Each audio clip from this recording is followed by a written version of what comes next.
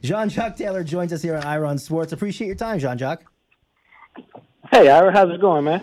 It's going very good. So you're the former sports columnist of the Dallas Morning News. You just wrote a book that's coming out this week called Coach Prime on Deion Sanders. So it's so exciting. What a timely book. And you wrote this last year when he was at Jackson State, embedded in the program. You didn't know he was going to go to Colorado and become this. Well, he was pretty popular when he was at Jackson State, but not with the enthusiasm that we've seen this past year.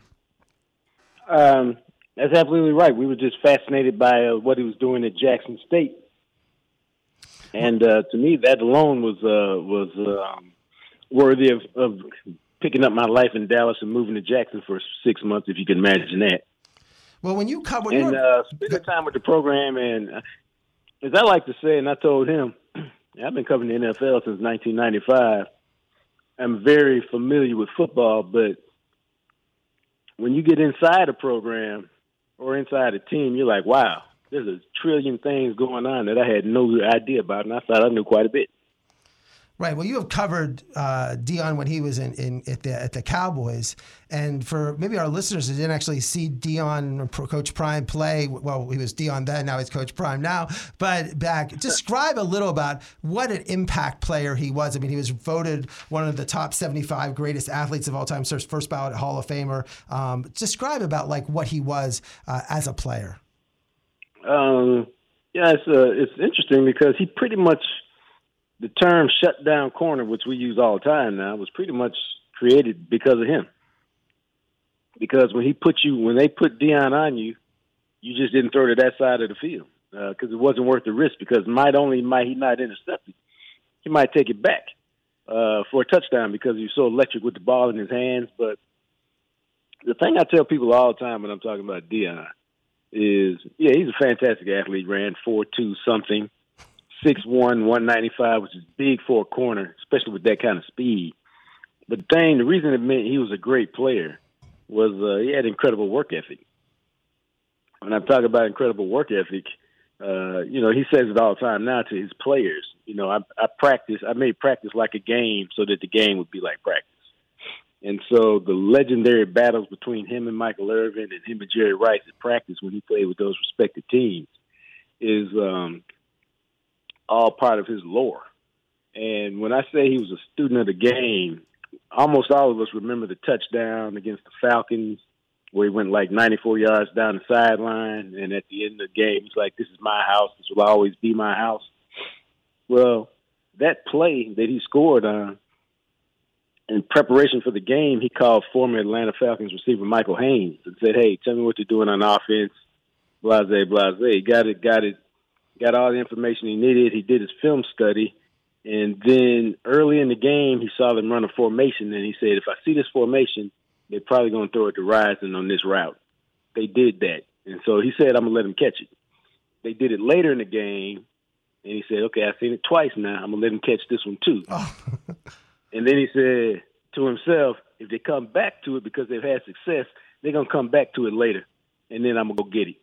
And that's exactly what happened. That play in the game, formation comes up, broke on the ball, took it to the house, talked to the sideline all the way down the field. And it was all a product of the work that he did during the week that led to that interception and the big play that we all talk about now. Now, your book goes into detail. First of all, he was a high school coach, Prime Prep, AAA Academy, Trinity Christian, and the decision of Jackson State to hire him with no college experience, not been an assistant, but to go to an HBCU at Jackson State. That was it. You talked about the decision that came into this is our chance to bring Coach Prime into a program that has 4 Hall of Fame. Walter Payton went there to Jackson State. They had won a lot of titles, but over the last couple of years, fallen on hard times. Well, yeah, I think it was a situation, and I talk about it in terms of they needed him and he needed them. He's not a guy who can be really an assistant coach because he's a guy who's a leader. He's a guy who's in charge, and he just decided, man. And I think that rubs people the wrong way. Like, who do you think you are that you don't have to be an assistant?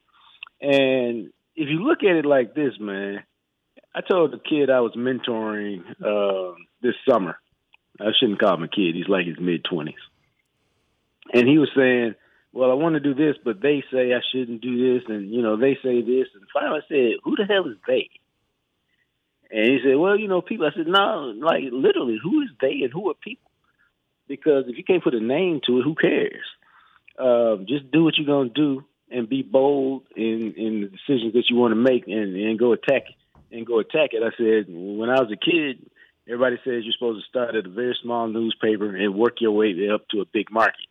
I said, I don't like that idea. So I started at the Dallas Morning News and stayed there for the first 20 years of my career and was the first intern to ever become a general columnist. And it's because I didn't care about they. And so Deion kind of takes the same approach in terms of he doesn't care about they. They said he shouldn't play baseball and football, so he doesn't really care. And so he just kept hunting and working and searching for a situation until he found a good fit. And Jackson State was a good fit. They needed him. He needed them. And you talk about his son, about Shedeur Sanders, and coming to the program and the relationship that Deion has with Shedeur. We see it this year. It's out in the open, but he's been his coaching his entire life as Shedeur. So talk about sort of in the book, what you explained about that relationship and how he's developed Shedeur into someone who people now is going to believe will be a starting quarterback in the NFL. Well, it's not just Shedeur. You got to understand, Deion grew up in a single-parent household until his dad was in and out of his life, but until his mom got remarried when he was about 9. So he was a latchkey kid, came home, took care of himself. Now, this was before microwaves, so your mama leave dinner on the top of the stove, and then you got to warm it up in the oven. So that's how he grew up. And so fatherhood was very important to him. You got to understand, he got 5 kids. He's got Shedeur, who's the quarterback. He's got Shiloh, who's the safety. He's got Bucky, who's that's his nickname, Deion Jr., who does all his media stuff regarding the team. And then he's got Bossy, Shalomi, who plays basketball in Colorado. 4 of his 5 kids are with him in Colorado. So fatherhood is very important to him. He has individual dinners with the 3 youngest ones on a weekly basis. Like he has a meal with Shedeur every Sunday. I'm not sure what day he hooks up with Shiloh. He has one with Bossy. And so all of that is very important to him. It's not just being the coach. It's being a father, and it's being present in their lives in a way that his fathers weren't. And we talk about in the book, you go into detail. It's like when you look at Deion, you're like, there's the diamonds and the this and the that and the music. But he is a very disciplined coach. Like if you walk in and you have an earring in a meeting, you're out. If you have the cell phone goes up, you're out. Like it's somewhat a contradiction, but in terms of the fact that he runs a very disciplined program, but does give his players a lot of freedom. Well, he only has a few rules, but his few rules are unyielding.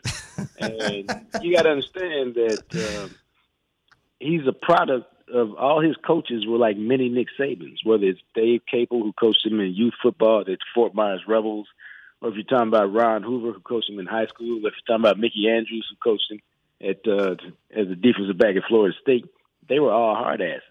And so that's the persona that he took on, and that discipline made him a better player. And so he took that discipline into every facet of his life. He's really probably the most disciplined person I know. And so he brings that to his players. And so he tells them, I'll never be more than 15 minutes early to the meeting, but when I show up, the meeting begins. So if I were you, I would get there 15 minutes early. Then you can never be late. But he doesn't do anything that he doesn't do for himself. I've been out with him at a few times. Whatever event he's at, he's always 20 to 30 minutes early. And so he's teaching these kids the same thing. The values that are important to him, he's passing on to them. And so a lot of people get caught up in the flash and the confidence and the swagger, and they lose sight or they don't know that, he runs a Nick Saban-like program, and he's very disciplined, and he demands that his players are disciplined. Aubrey Miller was the SWAC Defensive Player of the Year at Jackson State last year. Well, he benched him for more than a quarter because he had a personal foul. He's like, it's a dirty play. We don't play like that. Take a seat on the bench and watch. He benched his son, Shiloh, for the SWAC championship game because he was late to a meeting in the building, but wasn't seated in his seat when the meeting began. So he benched him for that game. So he benched an all-conference linebacker, Niles Gaddy, for the SWAC championship game because he missed it because he was late to 2 team meetings in 1 week. So he didn't play in the SWAC championship game. Could have helped him. So he doesn't have a lot of rules, but the rules he has, he enforces. And you talk about in the book about the excitement. Now you were embedded in the program. You had first year was the COVID year, which was a mess, and then of course the second year, and then the third year, which is his final year at Jackson. And all the media and everything we're seeing in Colorado, you saw in Jackson in terms of if game day came there, and you wrote that whole story about when game day was there and all the excitement and the enthusiasm that he brought to a program in Jackson, Mississippi. That it is a town that has its struggles with the water and everything, but really just brought a lot of pride back to the city. Yeah, he did. It was a city that needed hope, needed a respite from all it was going through. And for a 2.5-year period, he provided that, because the city is, it's got some good aspects to it, but the city in general goes through some hard times on a regular basis. A lot of poverty there. And so the football team is the state's team because they don't have anything else, especially for black folks there. And so it's a big deal. And he contributed quite a bit to the community. And by the same token, that's why there's a lot of bitterness when he left, because it's like, this was great for us. We loved having you here. Why did you leave us? And so, I mean, it's like, but, in a lot of relationships, it's as painful as a breakup may be, did I leave you better off than I found you? And if the answer is yes, then, you have to say, hey, the relationship had some merit. It was good. It was just time for it to end. I just loved in your book, and I felt, you talked about it. There was a theme that he was struggling with the president, dealing with the president of Jackson, and that he would probably Jackson State, and that he was looking at other programs. And when Auburn fired Brian Harsin, Cadillac Williams was hired, and then you had Bo Jackson and Charles Barkley come out for Dion to go to Auburn. I felt he was a perfect match for Auburn, and I thought that was the program, not Nebraska, whatever. And I was just shocked that he did not go, that it did not work out to go to Auburn. What's your feeling about the situation and why he ended up choosing Colorado? Most folks in the building who had a little bit thought Auburn made sense. Auburn would be a really good fit, not just from a football perspective, but also, Dion's an outdoorsman. He loves to fish. He loves to be one in nature, and so the Auburn community, he could find a kind of place where he likes to be, which is out on 100 acres somewhere with a big old house and a big old lake where he can go fish. So it made good from a cultural fit for him as well. But I don't think that really got any traction at Auburn, really, in terms of the people who are the powers that be. And ultimately, somebody called him and told him and said, hey, Colorado will probably be calling you. Don't dismiss them right away because their AD really wants to win, and there's a good chance he'll kind of let you do whatever you want to do. And so just pay attention to them. Just don't dismiss them because they're Colorado. Right. And ultimately, Colorado made the pitch and basically told him just that. You can build the program you want to build, and we'll get out of your way and let you do it. And that to him was appealing because here's the deal, man. And there's nothing wrong with this. He ain't for everybody, and everybody is not for him. He's a man who lacks patience. If he calls his athletic director and says, I need this done today, he really wants it done today, not a couple of days when you get around to it. He wants it done today. And if not, he's calling you, he's asking you why it can't get done today. And, so he's just not for everybody. He's really good at what he does. Very organized, very detailed, meticulous, almost to a fault. But that's how he gets things done. And again, if you can get down with that, then it's all good. And if you can't, it'll be a match made in hell. We're talking to Jacques Taylor. His book, Coach Prime, is out, I think tomorrow. So excited. Yes, and, best of luck and everything on the book. I have just two more questions. One is, in terms of talk about how he appeals and using the transfer portal and just getting players excited to the program. He had the #1 transfer class. You can see all the recruits that are committing there. Just the enthusiasm and the use of social media. You go through in the book about everything. It's just amazing how he is creating this empire. It seems like in Colorado in just 1 year, one of the worst teams last year in football, and now very competitive this year. He's really used the same approach that he used at Jackson State, which is really genius, but it's not complicated. Mm-hmm. All these coaches, let's just talk about Power 5, Group of 5 coaches right now. What do 99% of them do? They close their program. Lincoln Riley's mad because some reporter wrote about a story that two guys were talking about just before they sat down for their formal interview. He wants this guy suspended for 2 weeks. And you can't talk to our players unless we say so, and you can only talk to them right here. And Lincoln Riley is not any different than 99% of these other coaches. They close their program. Maybe they don't let players talk. And so what does Deion do? He does the opposite. He opens up his program. He's available. He makes certain players available. But because of the way that they use social media, every time they put a video out there, it's really a recruiting pitch. Hey, here's how I handle adversity. Here's how we handle the tough loss. Here's how I discipline my players. Here's how I talk to my players. Here's how I start every meeting with a prayer. And so what he's doing is he's sending a message, and he's controlling the narrative about Colorado football. It doesn't matter what I write or what anybody else writes. If you want to know what's going on with Colorado football, all you do is click on Well Off Media or the pregame show or a couple other spots, and you can literally see for yourself what he's all about in the locker room after a game, where he tells Cormani McClain, a top cornerback in the country, one of the top recruits, 5-star recruit, hey, here's another kid. I've been on his butt. I'm going to keep my foot on his throat because I want the best for him. Hey, good job, man. I'm proud of you, but I'm going to be on you next week. Well, what parent doesn't want to see that? No. Here's a 5-star kid who didn't play the first 3 games because he wasn't studying film, he wasn't practicing well, and he missed a couple team meetings. And he said, until you change your behavior, you're not going to play. And if you want to hit the portal, well, hit the portal. I don't care, because I want you to be a better person and a better man. And so that resonates with parents. And if you were a real player, it resonates with you because he knows what it takes to get to the league. And so all of that, in addition to the fact that you can meet your favorite rapper and party with him before the game in the locker room, all of that is enticing the kids. You got, and I'm just using Nick Saban, who obviously is a great coach, but he's like, I don't know what this Twitter thing is and this Instagram, this social, I don't really know about it.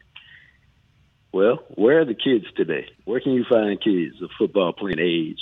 You find them on Instagram, watching reels.